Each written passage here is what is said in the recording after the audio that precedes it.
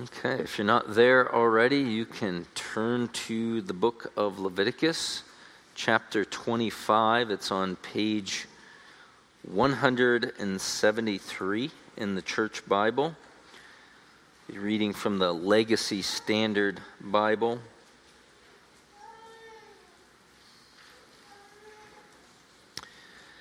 And Pastor Dale read verses 1 through 7.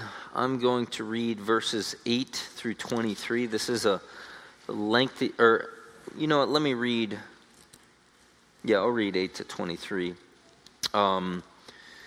55 verses in this chapter. Kind of difficult to try to figure out where to break it, but it is what it is.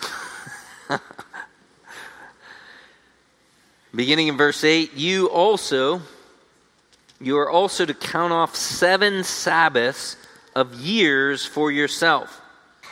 7 times 7 years, so that you have the time of the 7 Sabbaths of years, namely 49 years. You shall then sound a ram's horn abroad on the 10th day of the 7th month, on the Day of Atonement. You shall sound a horn all throughout your land.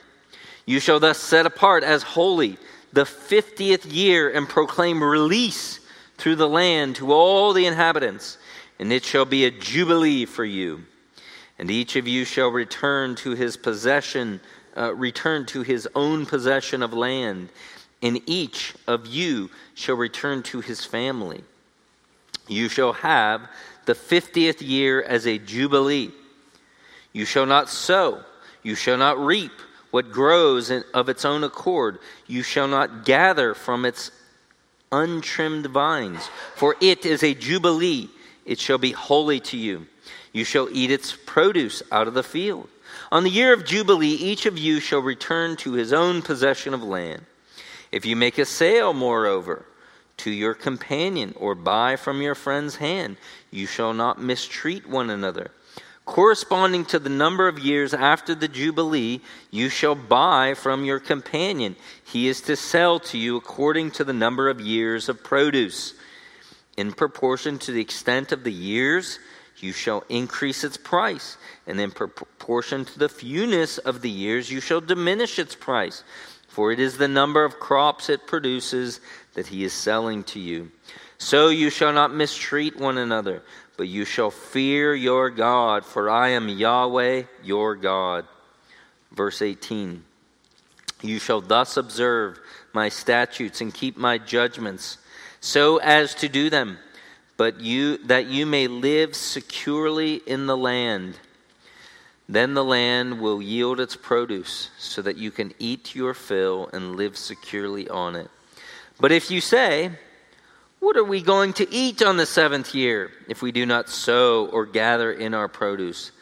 Then I will command my blessing for you in the 6th year, that it will bring forth the produce for 3 years. So you shall sow the 8th year and eat old things from that produce, eating the old until the 9th year when its produce comes in. The land, moreover, shall not be sold permanently, for the land is mine, for you are but sojourners and foreign residents with me. This is God's ancient holy word. Let's ask him for help. Lord God Almighty, we come before you this morning and we read this ancient text with ancient custom and law.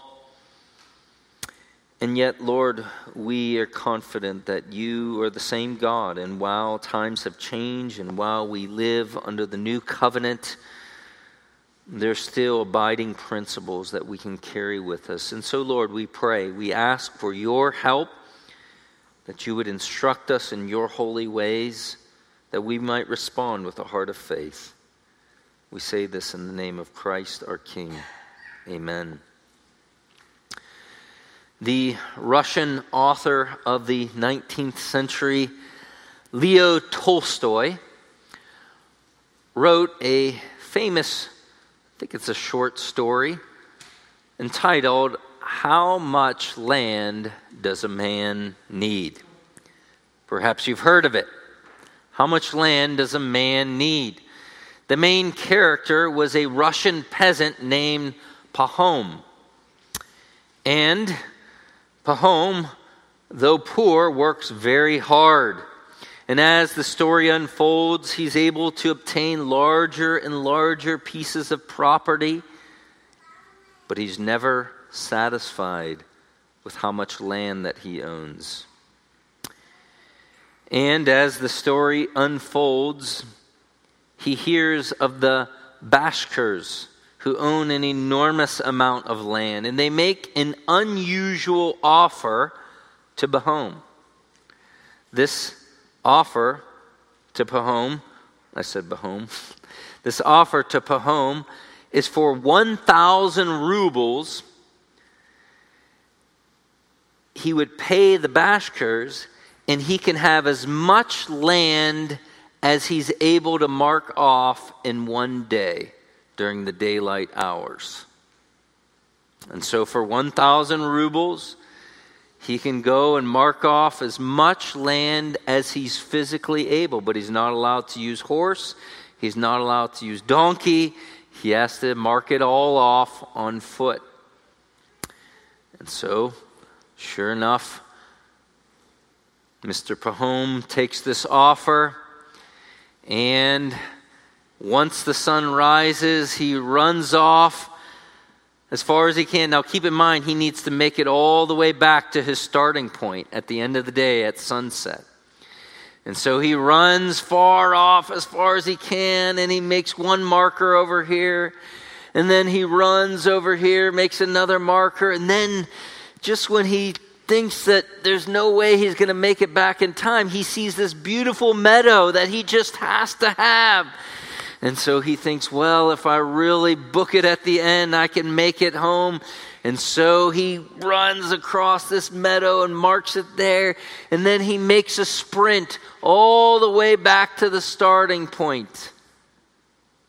And he's congratulated by the Bashkirs. And then he drops dead right after sunset. And Tolstoy's point is made: how much land does a man need? Well, just about the size of his body, 6 feet deep. It's certainly a parable about greed, a parable in which testifies to the reality of the human heart of wanting and longing for more. Well, God gave laws in ancient Israel to help curb the appetites of man and his accumulation of stuff. And these laws were related to the land and the accumulation of the land. And the backdrop really of all this is that God was the one who was giving them the land, namely the promised land, that land of Canaan. It was God's land that he was giving to them. And these laws prohibited really the permanency of mass accumulation of these lands. Each of the different tribes were allotted a different portion of land, and then as you read through the book of Numbers, it goes down to the different clans, and then each individual family would be given a plot of land. But that's not where we're at in the story right now. Okay? They haven't yet gone into the land. They're still about 40 years out from the land, and so God is going to give them instructions related to when they come into the land that I believe have tremendous implications for us in the way we relate to our stuff. So let's pick up the story at the beginning of chapter 25, verse 1. Just by way of reminder, in chapter 23 were those different feasts of Israel, those annual feasts. And then when we get to chapter 24, these were laws more related to the daily activities in the tabernacle. And then in chapter 25, now we're going to see laws related to redemption in land. In fact, the words redemption, occur over and over in this chapter, as well as in the last chapter, chapter 27. Yes, we are towards the end of our study in Leviticus. It's bittersweet. So chapters 25 and chapters 27 have the repetition of redemption, and then sandwiched in between is chapter 26 with blessings and cursings related to Israel's faithfulness to the covenant. So really there's a kind of sandwich chiasm in this last section that centers in on the blessings and cursings of chapter 26. But that's a couple weeks out from now. But this section is about redemption. It's about land. Okay? And pick it up in verse 1. It says, Yahweh spoke to Moses at Mount Sinai, saying. So right away here, from go in verse 1, we realize we're actually rewinding the clock back in history. Okay? Because they had moved on from Mount Sinai. And God had given them instructions related to the tabernacle and all that we've seen in the first 24 chapters of Leviticus. And so the author, Moses, now goes back to the time when they're at the foot of the mountain. And God's giving them instructions for the future when they're in the land. Verse 2. Speak to the sons of Israel and say to them, when you come into the land which I am giving to you, then the land shall have a Sabbath to Yahweh. 6 years you shall sow your field. In 6 years you shall prune your vineyard and gather in your produce. But the 7th year the land shall have a Sabbath rest, a Sabbath to Yahweh. You shall not sow your field nor prune your vineyard. So here, the Lord gives specific instructions to Moses to instruct the people about a Sabbath year. Now, this is fascinating, right? This is one of those laws that are often forgotten about. And certainly this law highlights that that what we're dealing with here is not merely a weekly Sabbath in ancient Israel. It's a whole Sabbath system. It's a Sabbath system that we saw even with the feasts of Israel. Remember? The feasts of Israel each had a Sabbath element to them. And even the last 3 feasts, which were in the Sabbath month, the 7th month of the year, the whole month becomes an entire Sabbath. That begins with the kind of New Year, the Feast of Trumpets, and then the Day of Atonement, and then that final feast, the Feast of Tabernacles. And so with the law of ancient Israel, we're not just dealing with the Sabbath day, we're dealing with the Sabbath system. Sabbath years, Sabbath months, Sabbath days on the calendar, not just weekly but annually with the different festivals. And so I think this reminds us that as New Covenant believers, you really can't just kind of grab the weekly Sabbath and bring it over to the New Covenant because it's an entire Sabbath system. In other words, to assume that we observe a weekly Sabbath as Christians and not also practice a sabbatical year is actually inconsistent. It goes together. And so every 7 years, the ancient Israelites were to exercise a Sabbath of the land. They were not in an agricultural society where every year, it's springtime. Half my garden was tilled yesterday. And some of you have already begun planting your gardens, right? Hoping that there's no frost coming on the horizon. And again, if you had a larger area, you might have an entire farm. And so you do this yearly. But then there was specific instructions. Every 7th year, you let that land rest. You're not allowed to plant crops that year. You are to let it rest. The vineyards are not to be pruned for an entire year. Verse 5. What grows of its own accord from your harvest you shall not reap, and your grapes of untrimmed vines you shall not gather. The land shall have a sabbatical year. So there was to be no organized farming during this year. The children of Israel were to behave like nomads. You know what nomads are? You know, those ancient peoples that just kind of travel and gather, right? So every seventh year, now doesn't mean they weren't allowed to eat. Maybe, there's certain things that are self-seeding or certain, this past year I planted this past month, I planted 2 fruit trees, okay? And Lord willing, once they start producing fruit, they will produce fruit annually. Okay, so the idea was that, I would be allowed to eat from those fruit trees, but I couldn't be involved in pruning those fruit trees during that 7th year. And there may be certain vines that would produce annually, but you couldn't be involved in pruning those. So there wasn't to be an active harvesting during this year. Now, that doesn't mean you couldn't build a barn that year. It doesn't mean you couldn't fix your plow or make another plow that could be used in the following year. God's not saying you're not to do any work during this entire year. You're just not allowed to work the land.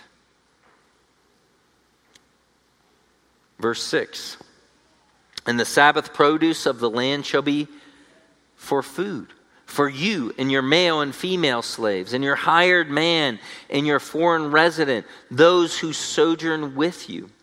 Even your cattle and your beasts that are in your land shall have all its produce to eat.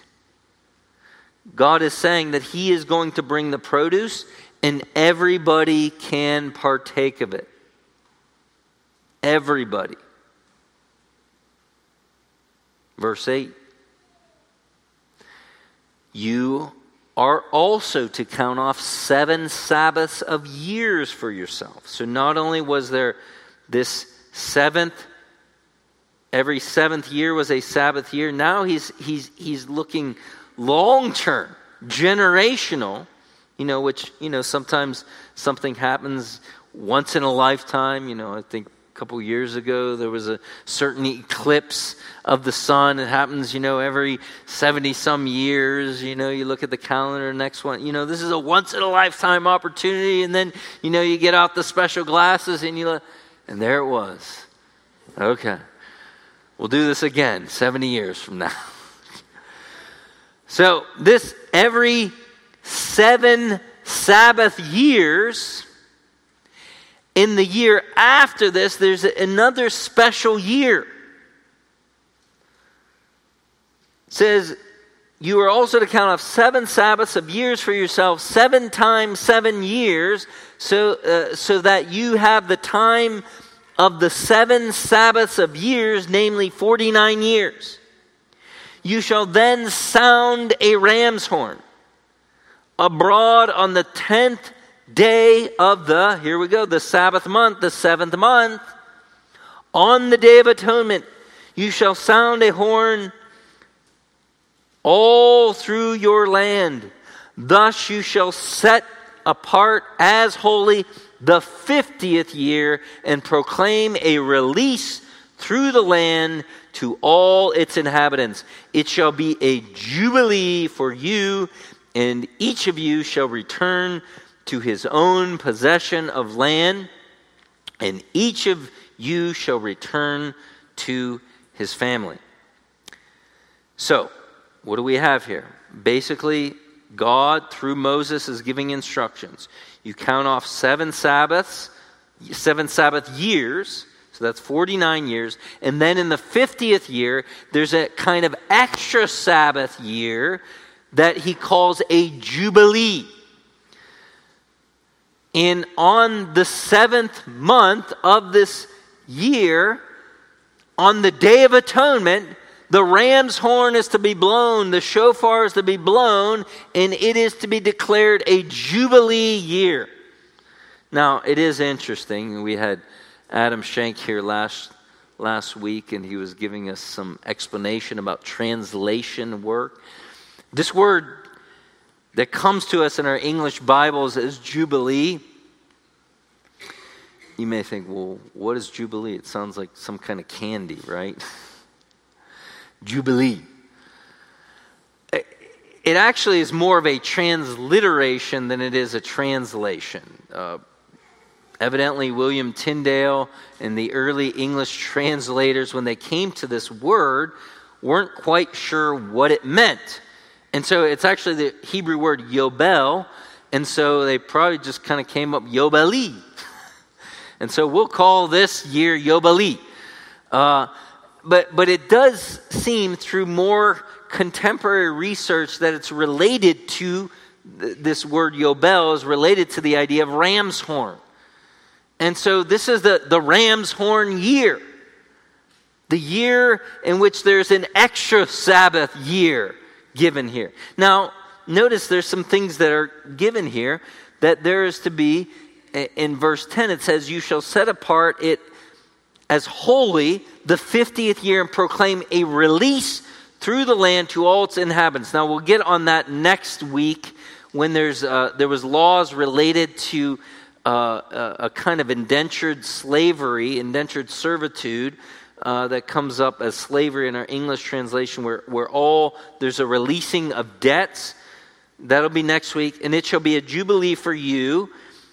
Each of you shall return to his own possession of land, and each shall return to his family.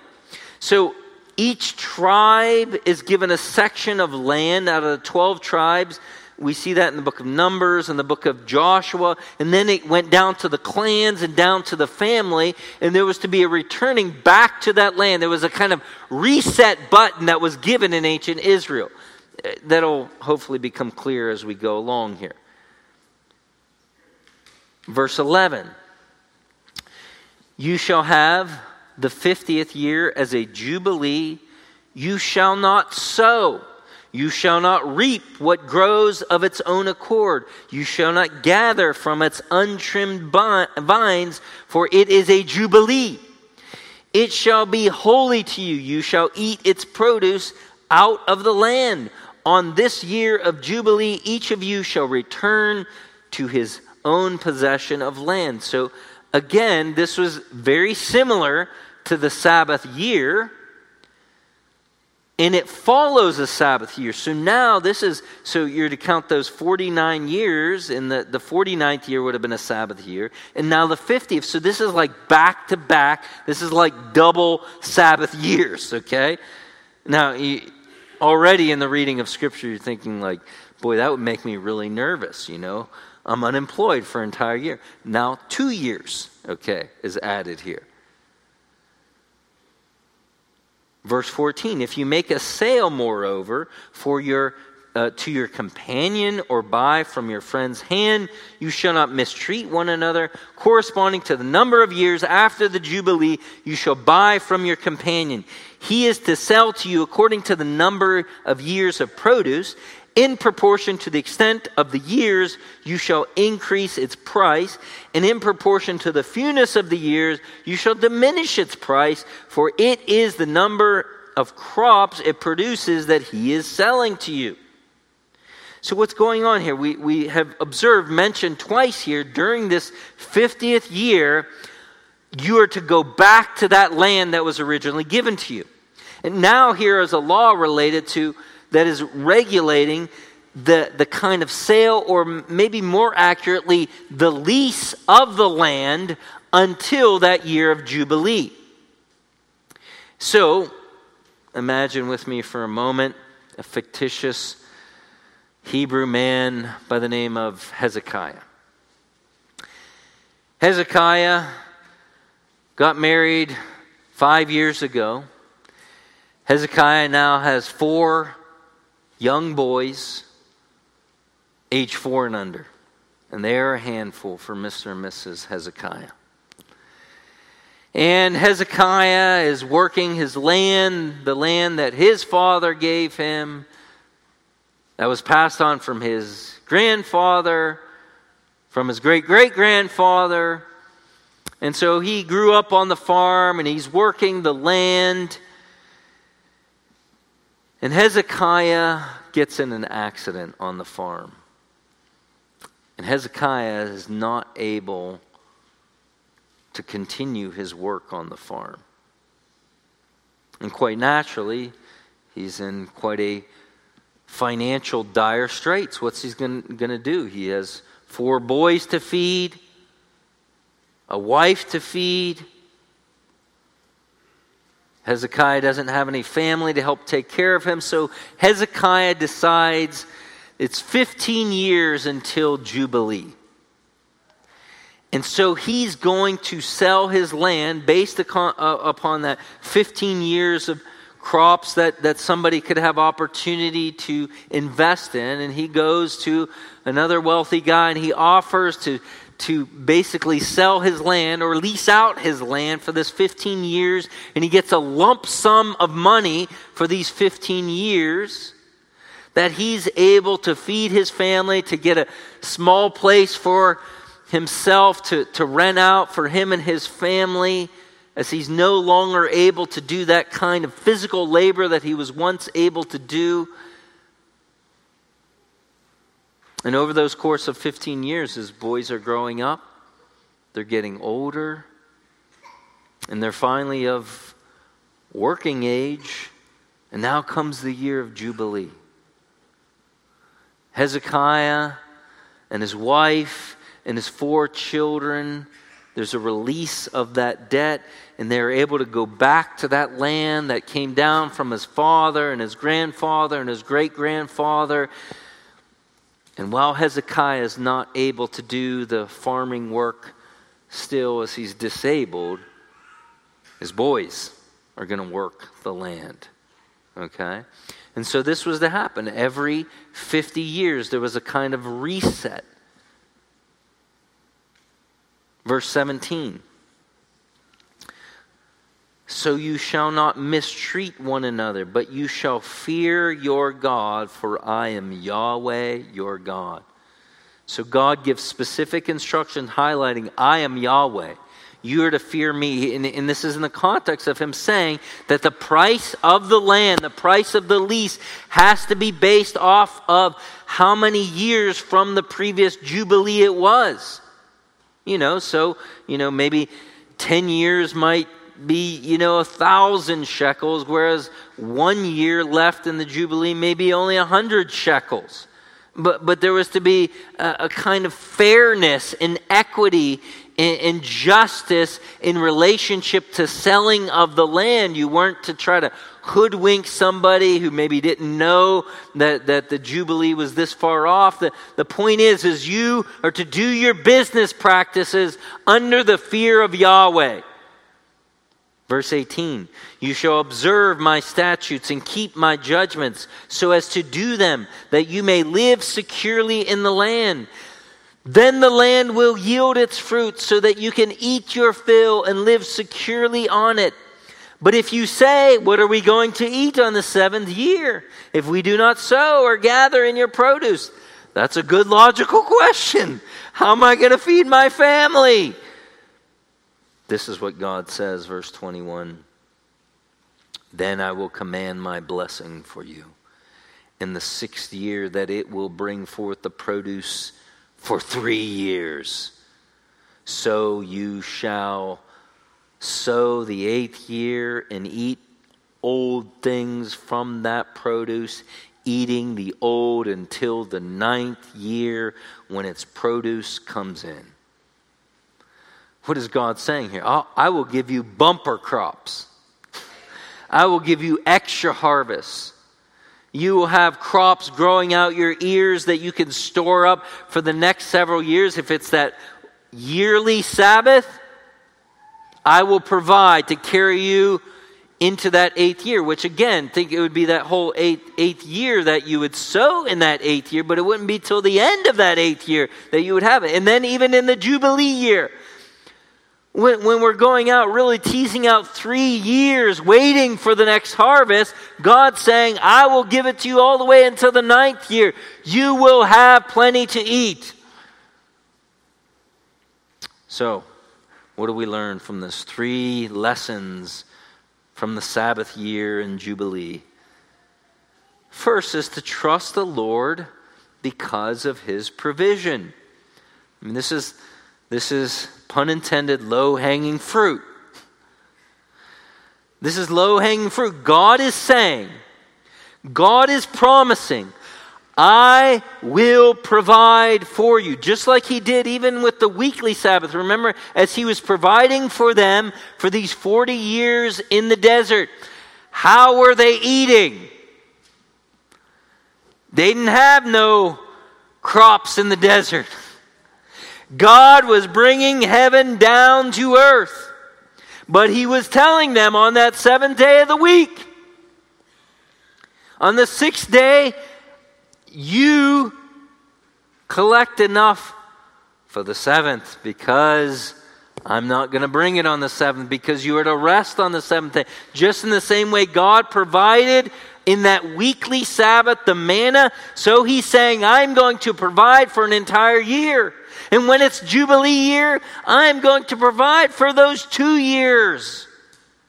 This is God promising, God vowing that he will take care of his people. Verse 18 through 22 is beautiful. God clarifies the responsibility. Here's the circle of responsibility, your inner circle. You shall thus observe my statutes and keep my judgments so as to do them, that you may live securely on the land. God, you do what you're supposed to do. You obey me. You trust me. You believe in me. And I will make sure the land is secure. Verse 19, then the land will yield its fruit so that you can eat your fill and live securely on it. But if you say, what are we going to eat for the 7th year if we do not sow or gather in the produce? I will command my blessings for you in the 6th year, that it will bring forth the produce for 3 years. God's saying, I'm going to provide. This is his promise.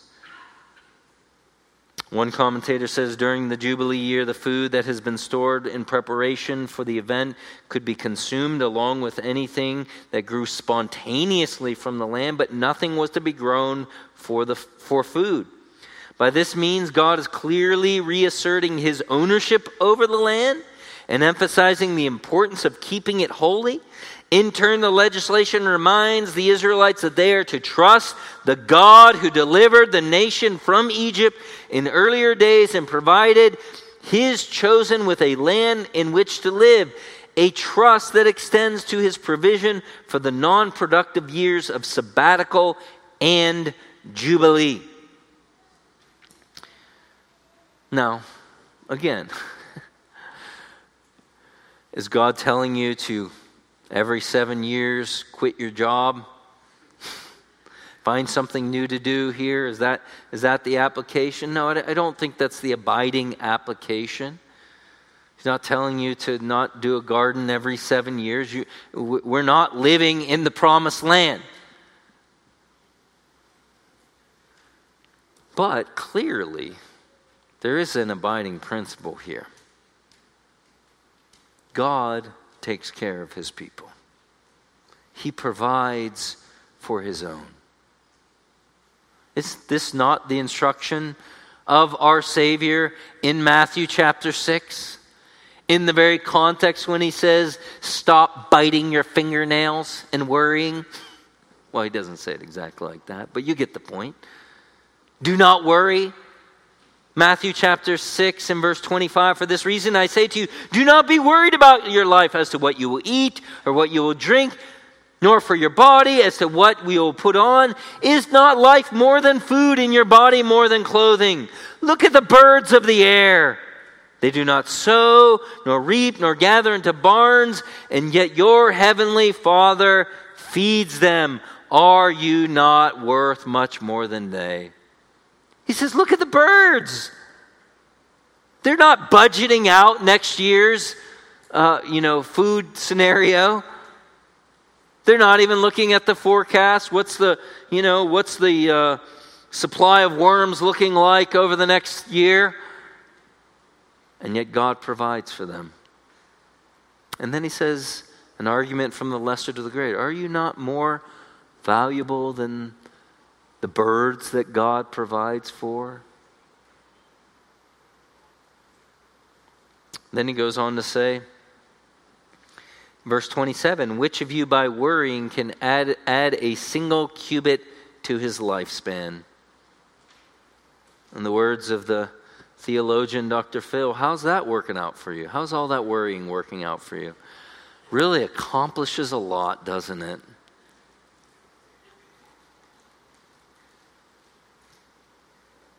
Verse 28, Matthew 6, or why are you so worried about your clothing? Observe how the lilies of the field grow, and they do not toil or spin. Yet I say to you that not even Solomon in all his glory clothed himself like one of these. You worried about having jackets for next year's winter? Look at how God clothes the flowers of the field.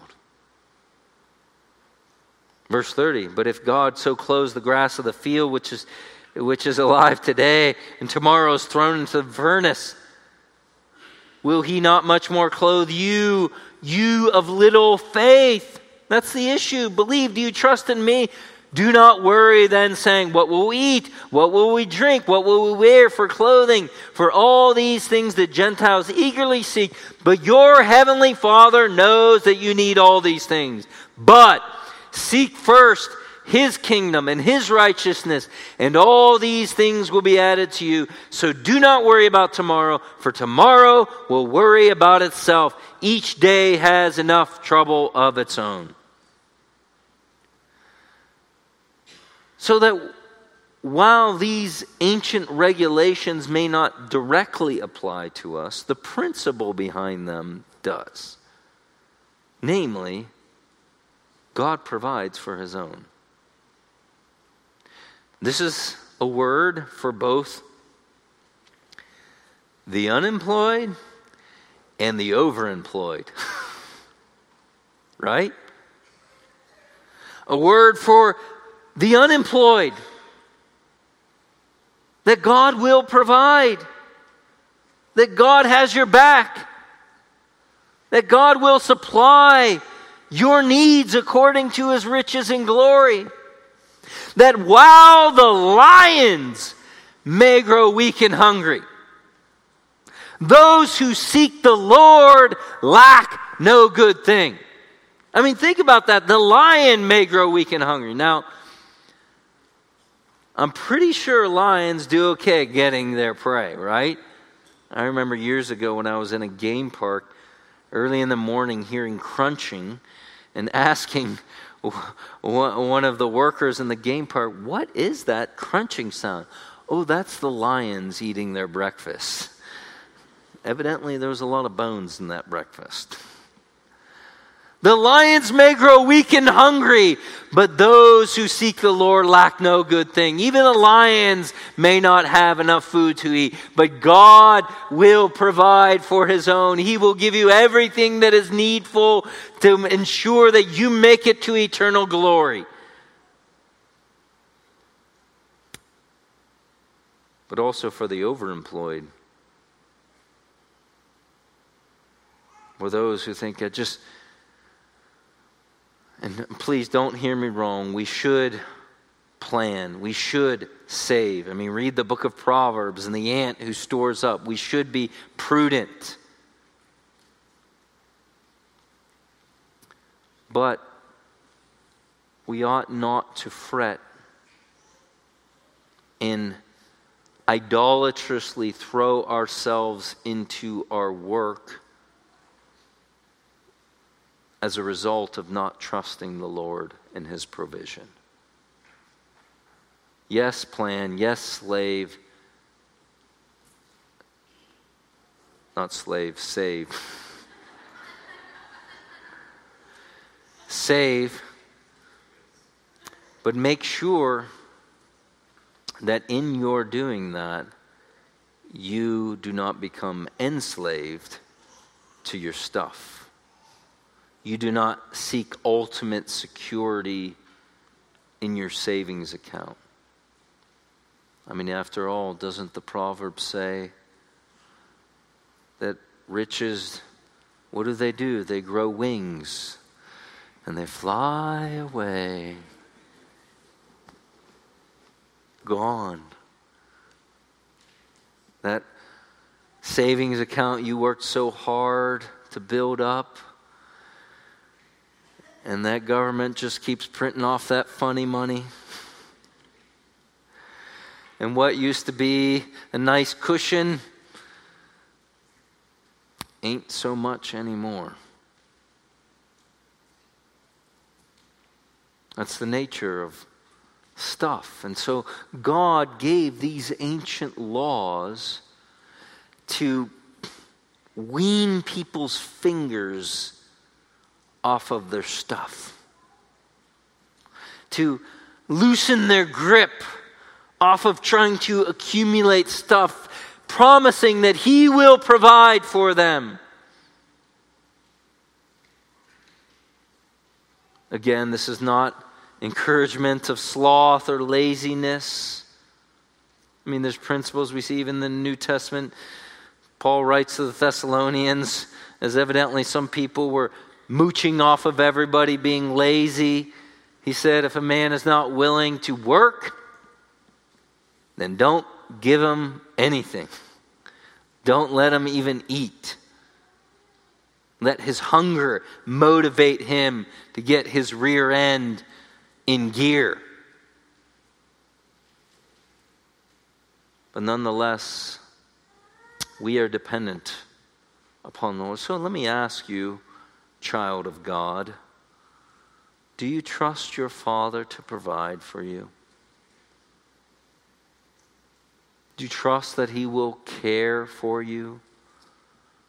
Or do you think He is kind of a deadbeat who neglects His children? No, my friend. He is a good God. You remember during the days of famine in ancient Israel, when God shut up the heavens and it didn't rain for 3 years, there was Elijah the prophet. And what did the Almighty use to bring him food? A scavenger bird. A raven God summoned. Ravens just, do you ever see a seagull share its lunch? No. It just takes people's lunch. I mean, go to Lake Erie, go to the beach. They steal people's food over and over. Nasty little creatures.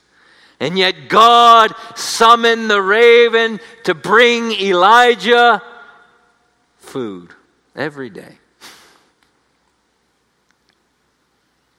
Grubhub raven. Special delivery. Not sure if Elijah tipped him. I mean, imagine that. Everybody around them starving, but God makes sure His faithful prophet had lunch.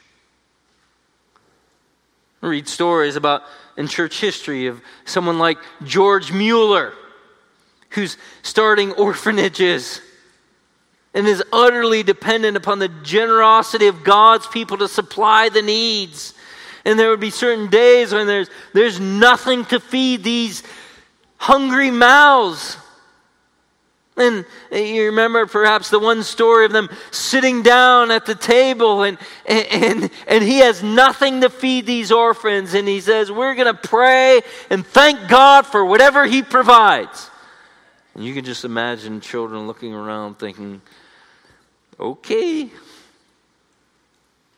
And they say amen, and there's a knock at the door.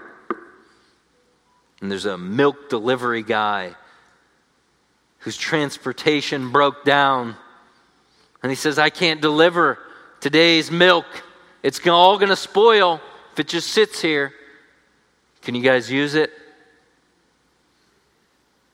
And the God in heaven provides for His own.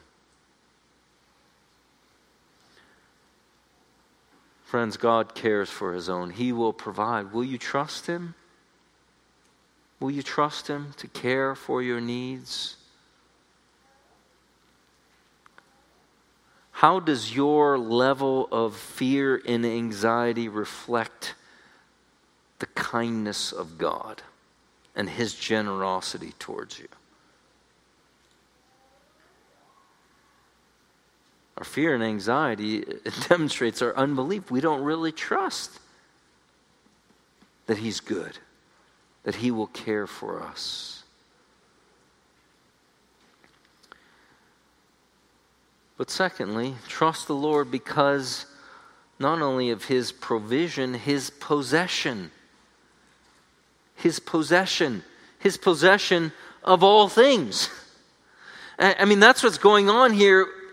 What lies behind these laws, was the reality. You could lease out this land for X amount of years till the next Jubilee, but ultimately it reverts back to the original owner because God himself was the one who gave them that land.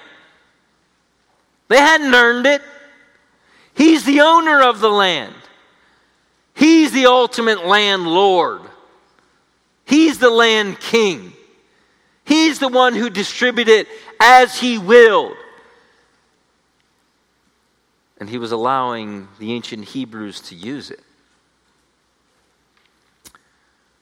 And again, while we are not ancient Hebrews in this specific kind of covenant relationship where we're living in the promised land, who owns this planet? It's God. He is the king. He is the creator. He is the one who spoke this universe into existence. He is the one who's given you your plot. And whatever resources you have, he's given it to you. Even down to your body, he gave that to you.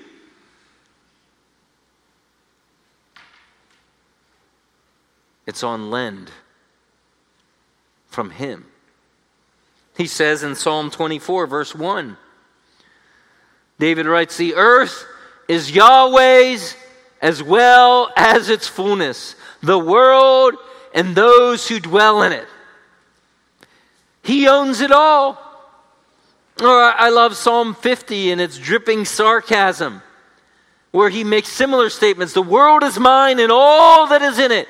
And then he says, if I were hungry, I would not tell you. I own a cattle on 1,000 hills. You think I'm going to order a cheeseburger from you? I own all the beef. I own it all. I don't need anything. Psalm 89:11, the heaven is yours and the earth is also yours. The world and all its fullness, you have founded them. He made them, he owns it. This is also, we see this earlier on in the Torah in Exodus 9:29. And Moses said to him, as soon as I go out of the city, I will spread out my hands to Yahweh. The thunder will cease, and there will be hail no longer, that you may know that the earth is Yahweh's. So God says, as he rescinds this plague of hail, I'm doing this so that you know I own this deal. I own it all. And I command the hail to go, and I command it to stop. Friends, this is a big deal. So we can trust the Lord because he's the owner of everything. So that you are a steward of what God has entrusted to you. You are a steward of your possessions, that they are not ultimately yours. Yes, I believe the Bible teaches, what we call private property rights, and, you're not allowed to steal, but ultimately God is the giver of that. And you are a steward of it. Your children, you do not own them. You have been entrusted with them. You are a steward of them. Your body ultimately is not your body. It's the body that God has given it to you. He is the owner of it. And what you do with it matters. And again, I think this is important because, I remember back in my single days when I was periodically given house sitting duty, okay? You know, when you're house sitting for somebody, it's not your home. You're trying to be very careful. You know, you don't want to break anything. You don't want the owners to come back and ask, well, what happened over here, you know? So you're extra cautious, even more cautious than your own property, because you realize it's not your own property, but yet you have been entrusted with it and you want to take care of it well. In a similar way, all of our property is ultimately the Lord's on loan that He gives for us to use for His purposes. Whether much or whether little, it's His. And so how are you using it? How are you using it for His glory? But not only should we trust the Lord because of His provision, because of His possession, but thirdly, trust the Lord because His promise of the future. J. Scler, one of the commentators on this passage, says the year of Jubilee looks backwards to Eden and forwards to heaven. Well, how so back to Eden? Remember, even one of the initial curses that God gives because of Adam and Eve's rebellion was related to the land, right? Cursed is the ground. There will be thorns and thistles. That one of the realities when sin entered into the world, the land was not as it should be. But God was calling for a rest of the land every 7 years, for it to be devoted to Him as a reminder that it's His land. And so it would point back to Eden. And just as Israel's, and we'll see this especially when we get to chapter 26, when God calls Israel to be faithful to Him and they will dwell securely in the land, and if they rebel against Him, what would He promise to do? To vomit them out of the land, just like He vomited Adam and Eve out of Eden. So that the land becomes another kind of picture of Eden that takes us backwards, but also forwards to the eternal Jubilee, to the eternal rest, to the eternal reset. Again, one commentator says the picture that emerges takes us back to Eden, people living securely in God's garden, having their needs met, walking in obedient fellowship with the Lord. This has always been the Lord's intent for humanity, and now Israel's privilege with showing the nations this vision of Eden and inviting them to experience it.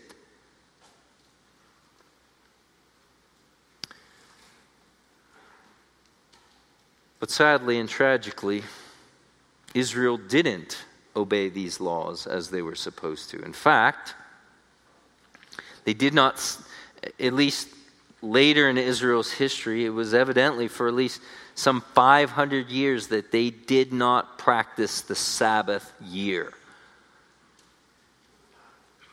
And in 2 Chronicles 36:21, to fulfill the word of Yahweh by the mouth of Jeremiah, until the land had made up for its Sabbaths all the days of its desolation, it kept Sabbath until 70 years were fulfilled. So evidently, it was at least 70 Sabbath years that Israel disobeyed. And so God said, you don't want to give the land rest? I will kick you out of the land, and it will have rest. And this rest, as well, points forward. Because by the time we get to the New Testament, clearly the author of Hebrews speaks of the promised land as a land of rest. If you turn to Hebrews chapter 4, we see this even in the book of Joshua, remember? The rest when they would go into the land, the rest, that repeated word over and over. In Hebrews chapter 4 and verse 1, therefore let us fear, lest while a promise remains of entering rest, any one of you may seem to have fallen short of it. For indeed, if we had the good news proclaimed to us, just as they also, but the word that was heard did not profit those who were not united with faith among those who heard. So the author of Hebrews he keeps going back to the old covenant and comparing it with the new covenant, and he's telling his audience, he says, be careful that you not enter into God's rest, that you don't make it to the promised land. Not the land of Canaan, but the future, eternal promised land. Verse 3, for if we who have believed enter that rest, just as he said, as I swore in my wrath, they shall not enter my rest, although his works were finished from the foundation of the world, for he has spoken somewhere in this way concerning the seventh day, and God rested on the seventh day from all his works. And again, in this passage, they shall not enter my rest. Verse 6, therefore, since it remains for some to enter it, and those who formerly had the good news proclaimed to them failed to enter because of disobedience, he again determines a certain today, saying through David, after so long a time, just as has it been before, today if you hear his voice, do not harden your hearts. For if Joshua had given them rest, he would not have spoken of another day after that. What the author of Hebrews is saying here is that the rest that was promised in the promised land was not ultimately the rest that it's pointing to. It's the rest of the eternal Canaan, the eternal promised land. Verse 9, here he concludes, so there remains a Sabbath rest for the people of God. For the one who has entered his rest has himself also rested from his works, as God did from his. Therefore, let us be diligent to enter that rest, lest anyone fall into the same example of disobedience. The author of Hebrews is saying, he's warning these professing believers, he's saying, make sure you enter into this eternal rest by resting from your good works. That the Sabbath day and the Sabbath year, and even the double Sabbath year of Jubilee, was a promise of God of an eternal Canaan for those who rest from their good works and trust in the finished work of Jesus. So it's no wonder that the Lord Jesus himself, when he looked upon the crowd of people, he says to them in Matthew chapter 11, come unto me all who are weary and heavy laden, and you will find rest. Take my yoke upon you, for my yoke is easy and my burden is light. You will find rest for your souls. Friend, are you resting in Jesus? Is he your hope to get to the eternal Canaan? My friend, get off the treadmill of good works and rest in Jesus in his perfect saving work. Don't think that you can do it on your own if you just clean up my act and do enough stuff that God will accept you on the basis of your own performance. Friend, you can't do enough. You must rest in Jesus in his perfect saving work. And God promises an eternal promised land for those who rest in Jesus. An eternal Sabbath for those who exercise their Sabbath rest in Jesus.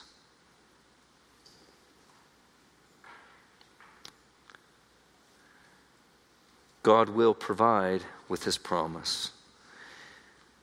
Again, the author of Hebrews speaks of Abraham. By faith, Abraham, when he was called, and remember what Abraham was promised? A promised land.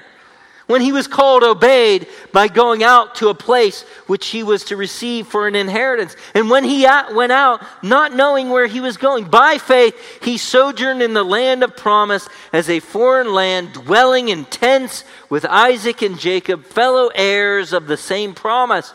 For he, that is Abraham, was looking for the city which has foundations, whose architect and builder is God.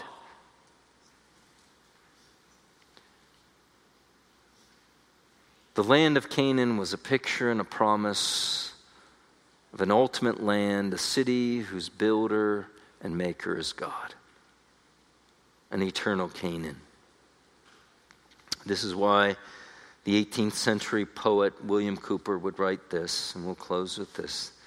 The time of rest, the promised Sabbath comes. Rivers of gladness water all the earth and clothe all dimes with beauty. The reproach of bareness is past. The fruitful field laughs with abundance, and the land once lean or fertile only in its own disgrace exults to see its thirsty curse repealed. The various seasons woven into one. The garden feels no blight and needs no fence, for there is none to covet, all are full. The lion and the leopard and the bear graze with the fearless flocks. One song employs all nations, and all cry, worthy is the Lamb, for he was slain for us. The dwellers of the valleys and on the rocks shout to each other, and the mountaintops from distant mountains catch the flying joy, till nation after nation taunt the strain. Earth rolls the rapturous Hosanna round. God's eternal rest. Let's pray. Lord God Almighty, we thank you that these ancient laws again point us to glorious realities that we find some fulfilled already, some to be fulfilled. Oh Lord, what a land that will be. A new heavens and a new earth, an abundant land, all purchased by the blood of the Lamb, in whose name we pray. Amen.